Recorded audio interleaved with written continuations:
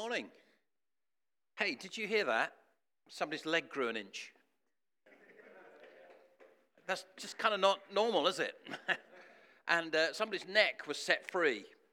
You know, we were looking at Ephesians, weren't we? And we saw what Paul was praying. He said, hey, look, I want you to know more about this God. And one of the things, in fact, Kate read it this morning, this immeasurable greatness of his power towards us who believe. And he was praying that God would bring revelation of that. What do you think this was? Revelation of the greatness of God. I think we should just say thank you to Jesus, don't you? Jesus, thank you for what you've done. Lord, we just worship you. We thank you. That is evidence of the kingdom of God coming among us. And we love it, Lord Jesus. We are so grateful that you pour out your goodness among us. We bless you, Lord Jesus. Thank you. Amen. Amen. It's really important, I think, to say thank you when God does something wonderful among us. Okay, can I ask you please to open your Bibles, if you have one, to Ephesians chapter 4. That would be really, really helpful. And, Ephesians chapter 4, and I'm going to read through the first 16 verses. It will also come up on the screen here as well. There's a snappy title to my preach, The Urgency of Unity and Maturity in Today's Church. There you go.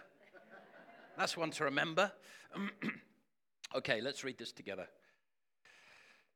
I therefore, a prisoner for the Lord, urge you to walk in a manner worthy of the calling to which you have been called, with all humility and gentleness, with patience, bearing with one another in love, eager to maintain the unity of the Spirit in the bond of peace. There is one body and one Spirit, just as you were called to one hope that belongs to your call. One Lord, one faith, one baptism, one God and Father of all, who is over all and through all and in all. But grace was given to each one of us according to the measure of Christ's gift. Therefore it says, when he ascended on high, he led a host of captives, but he gave gifts to men. In saying he ascended, what does it mean? But that he also descended into the lower regions, the earth. And he who descended is the one who also ascended far above all the heavens, that he might fill all things. And he gave the apostles, the prophets, the evangelists, the shepherds, and teachers to equip the saints for the work of ministry, for the building up the body of Christ, until we all attain to the unity of the faith and of the knowledge of the Son of God, to mature manhood, to the measure of the stature of the fullness of Christ. Awesome. That's amazing. To the mature manhood, to the measure of the stature of the fullness of Christ, so that we may no longer be children, tossed to and fro by the waves and carried about by every wind of doctrine, by human cunning, by craftiness in deceitful schemes. Rather, speaking the truth in love, we are to grow up in every way into him who is the head, into Christ, from whom the whole body, joined and held together by every joint with which it is equipped, when each part is working properly, it makes the body grow so that it builds itself up in love. Wow. Okay. Well, look, if you were here last week, you'll know that Terry Virgo was with us. Thanks, Mark. And it's never an enviable job for a preacher to follow on from Terry, but I'll give it a go. And Terry was here, and he started to look at the subject of unity, didn't he? Do you remember? Hello, yes, good. I like people awake. That's excellent. The odd nod is good from the back. Very good. And so today I'm going to carry on with this examination of this subject of unity. Now, look, there are obvious benefits to unity, aren't there? But actually what we're going to see is this. This is why unity is so essential. We need unity amongst us to reflect, actually, accurately who God is to the world. That's one of the reasons we need unity. We need unity because the Psalms tell us that it creates a context into which God can bless. Yes? Hello? Yeah? God blesses us when there's unity. And actually we need an environment where people can mature and grow, and unity is needed for that. So today, what we're going to do is try and find out what Christian unity actually is, but also what it isn't. Because I think there's probably quite a lot of misunderstanding now around this idea of unity. Now, the other thing that's really important with any passage of Scripture that you look at is to try and understand what the original writer was saying to the original audience, okay? That's kind of a really important lesson when you're reading your Bible, to sort of get to the base. And then once you've understood that, then you can sort of apply it to 21st century Britain and to us, okay? So it's really important then for us to understand something of the history surrounding Ephesus around the first century. So today I'm going to start with history, okay? And we're just going to have a look at this. So I'm asking you, will you come back with me? We're going to go back 2,000 years. And we're going to land, okay, we're up in the air, and now we're going to land in Ephesus. Okay, we're now in the city of Ephesus, first century. And we're going to take a look at this church that Paul is writing to. And one of the things I think we would have seen is this, that this church is made up of two very distinctly different groups. You have, many of the locals would have had a very Greek mindset. They would have thought in a very Greek kind of way. And the reason for that is because Ephesus was part of which empire? The Greek Empire, absolutely, which was founded by Alexander the Great, absolutely. And he created this enormous empire from Greece, modern-day Greece, all the way through to India. Massive, massive lump of territory. And over the years, what happens is that all of those people began to think in a very sort of similar way, in a very Greek way. And they have a very particular way of seeing the world. The other group, of course, were who? The Jews. There was a very significant Jewish community living in Ephesus. Because what had been happening is a number of people from Israel had been coming out of Israel and settling in a number of communities all over the known world. And Ephesus was one of those places where they had settled. So you have these two groups of people, cheek by jowl, in this city. Now, the thing is, both of those groups thought they were better than the other one. So the Greeks, this is a little example for you. The Greeks broke the world down into two basic people groups. You were either Greek, you're one of us, and by that they meant sophisticated, educated, rather superior, or you were a barbarian.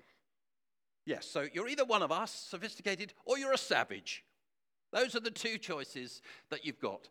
You can see how they look down on everyone else. The Jews, though, also broke the world down into two basic people groups, didn't they? You were either Jewish, you were descended from Abraham, you were part of this great covenant which made you the people of God, or you were a Gentile. Actually, often the Bible refers to Jew and Greek. And the reason is because so many of the Gentiles had a Greek way of thinking. So it's often Jew and Greek. Okay. So, and what happened with these two was that they, because they were so different, tension began to build up for a whole bunch of different reasons. For example, the Greeks worshipped the body beautiful. Have you seen Greek statues of muscly men and beautiful women? They thought the body was amazing. So here were these Jews who had come along, and they circumcised their boys. What are you doing cutting bits off a human body? They thought that was horrible. What are you doing that for? The Jews, of course, were monotheists. They believed in one God. The Greeks were polytheists. They believed in many gods. Now, these two ways of viewing the world don't sit very well together. Because if you're a polytheist, we've talked about this before, you think all the gods have to be looked after. And if you ignore some, they're going to get very angry because they're a pesky lot, really, the gods. And they will visit your community with trouble. And here are these Jews worshipping only one God. So provoking the gods to anger. They did not like this. So what happens? There was growing tension between these two communities. Real growing. And eventually that explodes. And I was reading one historian saying, In BC 43, there was violence between these two groups. Boom, they explode. And they're never really particularly happy bedfellows. And even some decades later, Paul rocks up, doesn't he? He rocks up and he preaches. No, that's not what I was expecting. There you go. He preaches from this place. This is the Hall of Tyrannus, which is still there in modern-day Ephesus. At least that's what we understand it to be. And Paul preached the gospel for about 2 years from this place. And so he's preaching, and what happens when Paul preaches in Ephesus? Who knows? They riot. Okay, so they're still a pretty combustible lot. And they go chanting, and they really kick off, these Ephesians. And they are chanting down the high street. They're chanting about their God. And then the authorities have to be called, and they try and drag off some of Paul's companions. I mean, it's just, whoa, what's happening? And for 2 hours, they're chanting. Eventually, everything settles down. So they're a difficult lot, combustible lot. But of course, what's been happening as Paul has been preaching, people are getting saved. Suddenly, you've got people who are Jews who've become believers in Jesus, Christians. But you've also got Greeks who are now believers in Jesus. And you've got these diametrically opposed different people in the same church. Glad I'm not managing that one. Wow, that is a challenge. So no wonder Paul says, I need to write to these Ephesians about the issue of unity. Unity is a pressing subject. In fact, he even uses the word, doesn't he? I urge you, right at the beginning, I'm urging you to live in a way that will promote unity among you. Because, oh boy, there could be trouble. And you look at what he says. He says to them, I want you to live with all humility. Now, what's been happening? Both of these communities generally have been looking arrogantly, looking down. We are superior to the other. Here is Paul saying, if you want unity, you're going to have to change your view. And you're going to have to be humble. Humble. This is a big ask. Terry was so helpful, I thought, last week, when he talked about humility was not something that a Greek or Roman man did. That was beneath his dignity. No, that was for slaves. They did humility, but not a Greek, not a Roman man. Yet here is Paul saying, if you want to preserve unity amongst you, you need to change the traditional attitude in your communities, and you need to come in with humility. He says you've got to be gentle, not violent, not given to the punch-up and the riots, which is what you're used to. Hey, you've got to be gentle. And then he says, you've got to have patience. What, with that lot? Yeah, with that lot. They think really differently to you. You're going to have to be patient with them. And then he says, I want you to bear with one another in love. This is a big ask. This is very, very countercultural from the way these two communities have lived for decades, probably longer. But he's saying, yeah, you're going to have to change it. It's also urgent. We're doing some reading around this. Both of the communities, the Jewish and the Greek communities, did not like the fact that some of their folk had become Christians and were now in a church, and they were mixing with the other community. Didn't like that. And they were trying to pull it apart, saying, no, don't do that. Again, another pressure on unity. And Paul is urgently, as you can see, speaking into the situation here. Because if he doesn't speak to them and they don't change their ways, the likelihood is that this church is going to split down the middle on ethnic lines. Boom. And Paul is saying, I do not want that. And it's as a result of this sort of pressure that's going on that Paul then writes chapter 4. And we have this extraordinary chapter talking about Christian unity. And boy, we're the richer for it, aren't we? Good, I'm glad somebody agrees. Couple of thoughts then on that. Hope Church Sevenoaks, we are made up from many now nationalities. I can think of a dozen off the top of my head. And that is wonderful. Do you know, when I think of that, I think of the book of Revelation. I think of every tribe and tongue around the throne of God. Everyone valued. Every nation is valued to the point where Jesus says, the word says, Jesus will not return until every people group has had the opportunity for the gospel. Can you see this value that God is saying, every group I love and want? And I think it's a privilege. I was thinking about Gabriel. I was thinking about your testimony the other day. How God spoke to you, and he said, and you were praying about money to come to Cambridge. And I loved the way you finished it. God supplied, and he said, I know that I'm called here. I'm meant to be here. I think that's what you said, isn't it? I love that. Think of the privilege of that, Hope Church. God has reached out to another nation and said, I want them, and they need to be among you. And boy, he can sing, can't he? And he has a wife that when she prays, the building sort of shakes, doesn't it? Aren't we the richer for it? I think of the Holthausens. God called you from another nation, didn't he? Clearly, prophetically, leave South Africa, come here. And we're glad you're here. We're really glad you're here. I don't feel in any way, and you're going to correct me here probably, I don't feel there's a problem with unity amongst us at all. I think we celebrate the differences. Can I just say, though, let's make sure that remains. Let's make sure that remains. Remember what Paul has called us to be humble, gentle, patient, bearing with one another in love.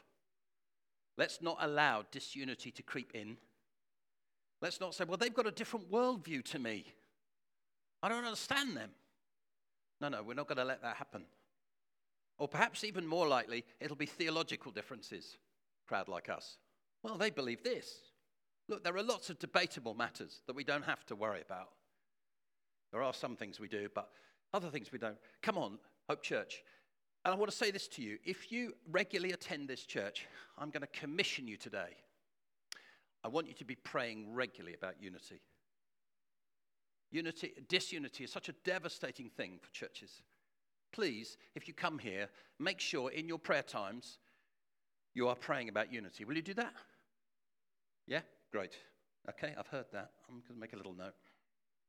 So that's the first thing I want to say about that. Second thing is this.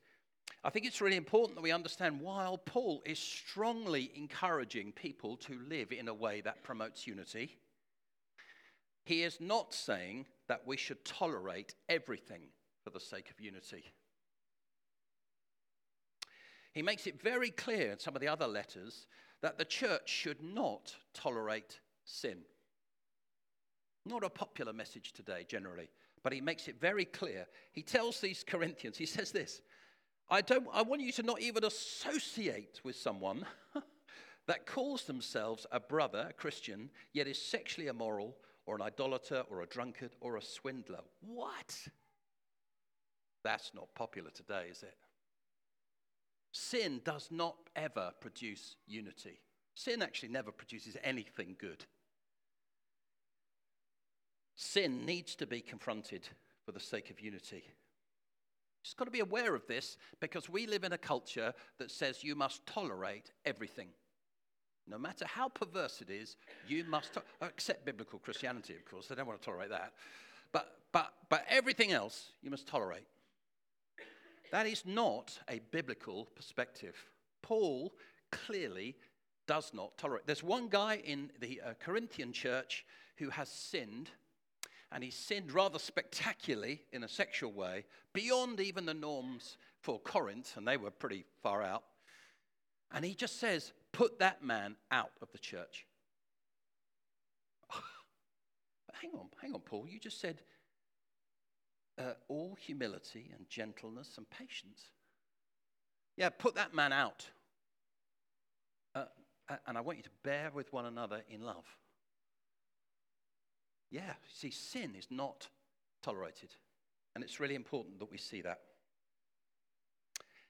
Okay, so having set out his core requirements, Paul goes on then in the next few verses, and he really hammers something home here.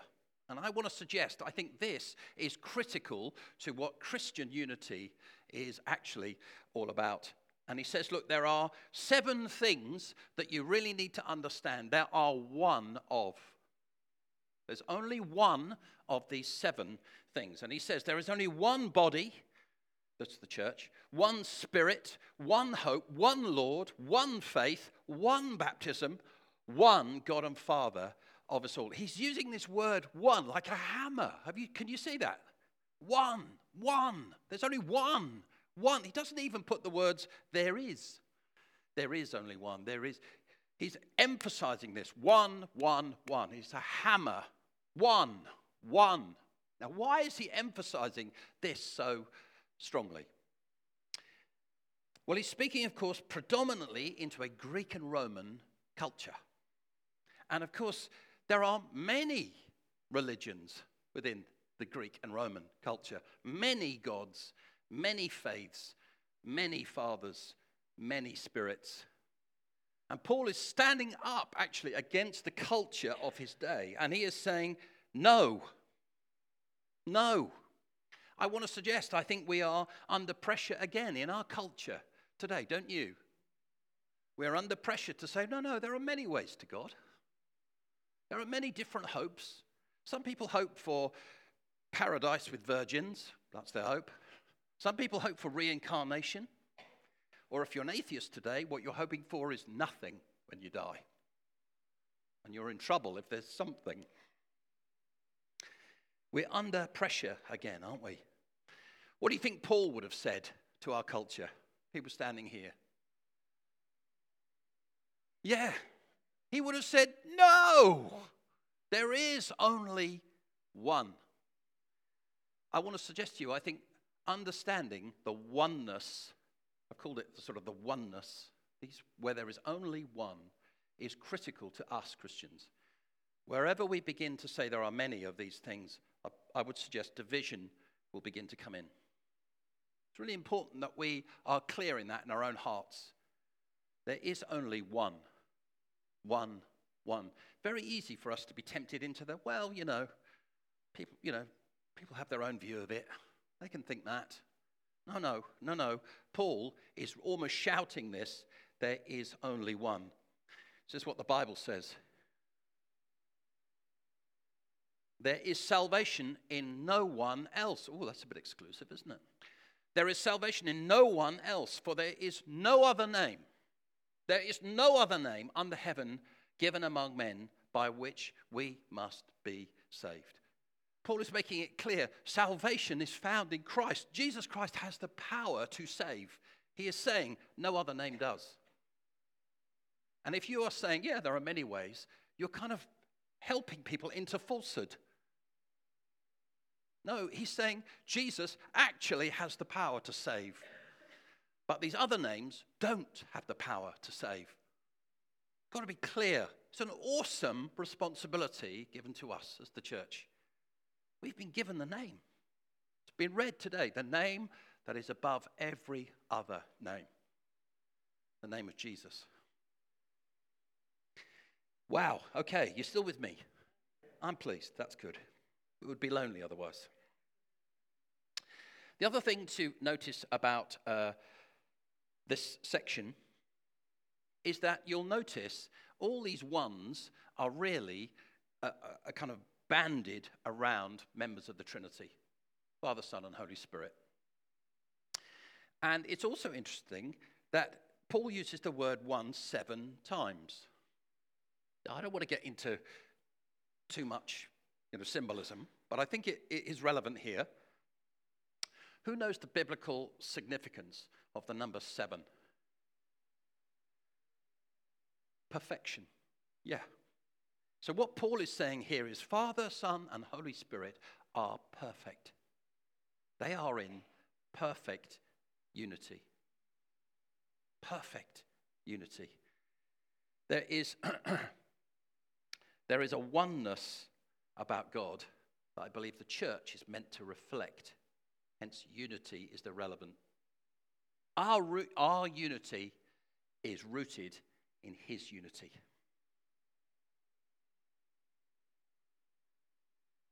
Let's have a quick look at these. So verses 7 to 12. Oh, hello. Right, okay. So having very forcefully explained what there's only one of, Paul then talks about variety. And he talks about the variety of gifts that Jesus has given to his church. So he's making this point.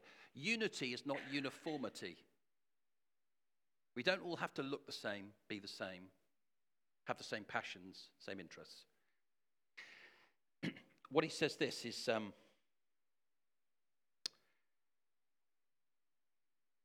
I'm going to move on because of the sake of time. Okay, I'm just going to move on a little bit here. Paul then, what he does, he looks at the different kind of gifts that there are within the church. And he looks at apostles and prophets, evangelists, shepherds, and teachers. If I was here 20 years ago preaching, and I was looking at Ephesians 4, pretty much the whole sermon would have been around these verses. Because 20 years ago, we were trying to sort out what these ministries actually were. And we were also trying to look at, were they still relevant for today?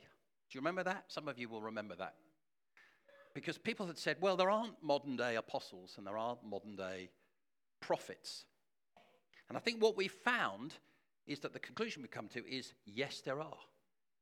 Yeah, there are modern day apostles and prophets. Terry Virgo, who was here last week, for many years, we have seen him as our apostle over the whole of the New Frontiers family of churches. And he's acted in that way. Now we have Dave Holden, don't we? So, yes, they are still relevant for today. Be interested as well, as I've read that list, apostles, prophets, evangelists, shepherds, teachers, be really interested to know if your heart was warmed when you looked at any of those areas. I just felt as I was preparing that as I read out the list, God was going to speak to one or two of you. And he was just going to say, I want you to press in to one of those areas. Maybe it's the prophetic. Maybe evangelism. I just feel God is wanting you to, because we need these gifts to be functioning today.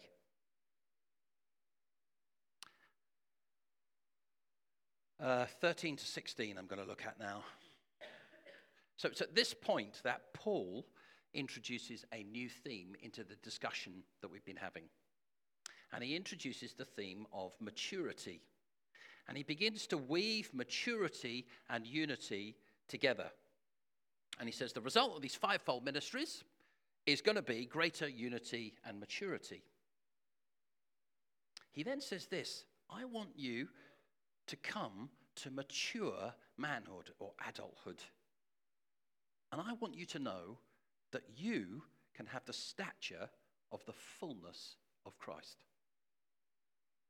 He's saying to these Ephesians, you can walk like Jesus walked, in that kind of stature. I feel like I need to say that to you. Did you know that with greater maturity, you can walk like Jesus? When you come into the room, you can model the same amount of peace, grace, love, and power. I think Paul is just trying to inspire these Ephesians at the moment with the maturity that they can have. What is available to them? He's trying to say, come on, you can have this. Isn't it awesome? He's inspiring them so that he can then tell them the truth about where they're currently at. And then he goes on to say, well, actually, really at the moment, he says, you're a bunch of children. You're a bunch of kids. That's your kind of maturity level at the moment. He says, so that we may no longer be children.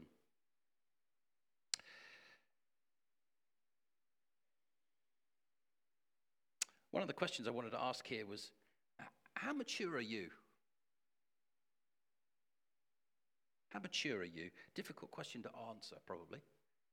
How mature are you?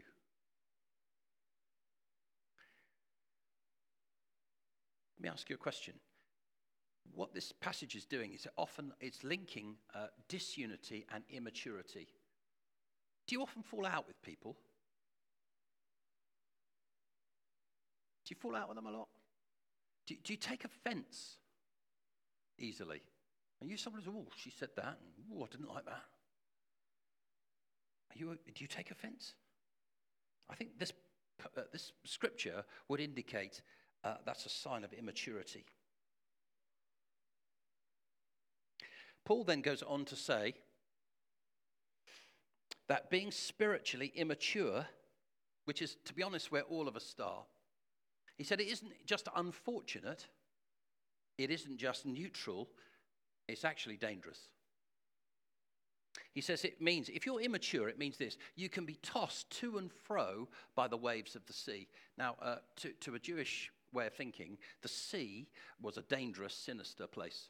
So he's saying you can be tossed around by the sea, by a dangerous thing.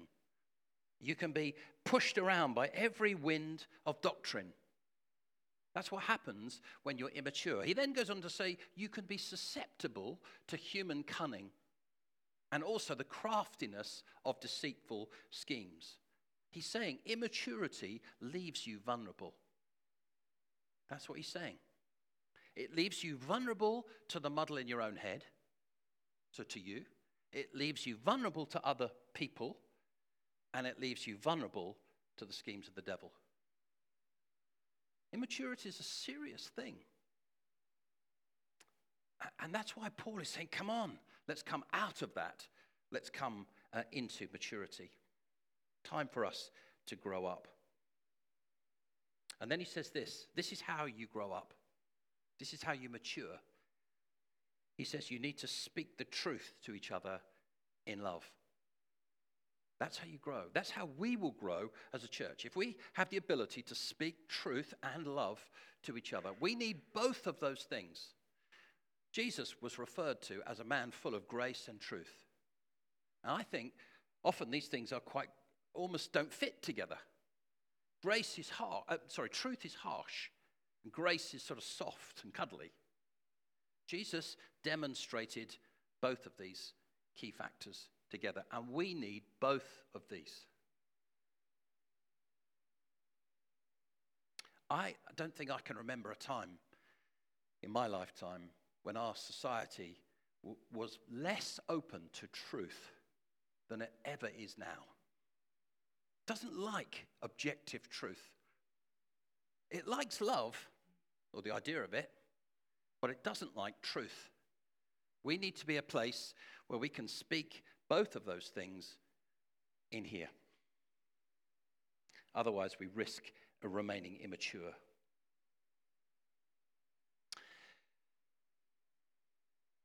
Paul also says this: we need to grow up, he says, in every way. Could be that you've been a Christian for a number of years and you have grown in some. Who's been filled with the Spirit in recent years and has learnt to prophesy or speak in tongues? Or you may well have grown in that area.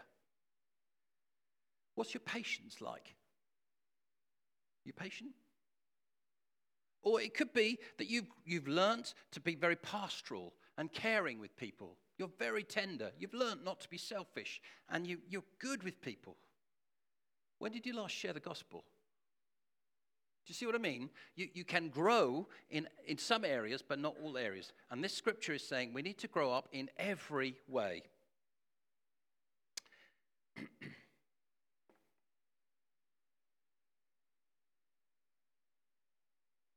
Final point that I'd want to point out here is Paul is about maturity, and he says that everyone needs to be functioning in the role that God gives them.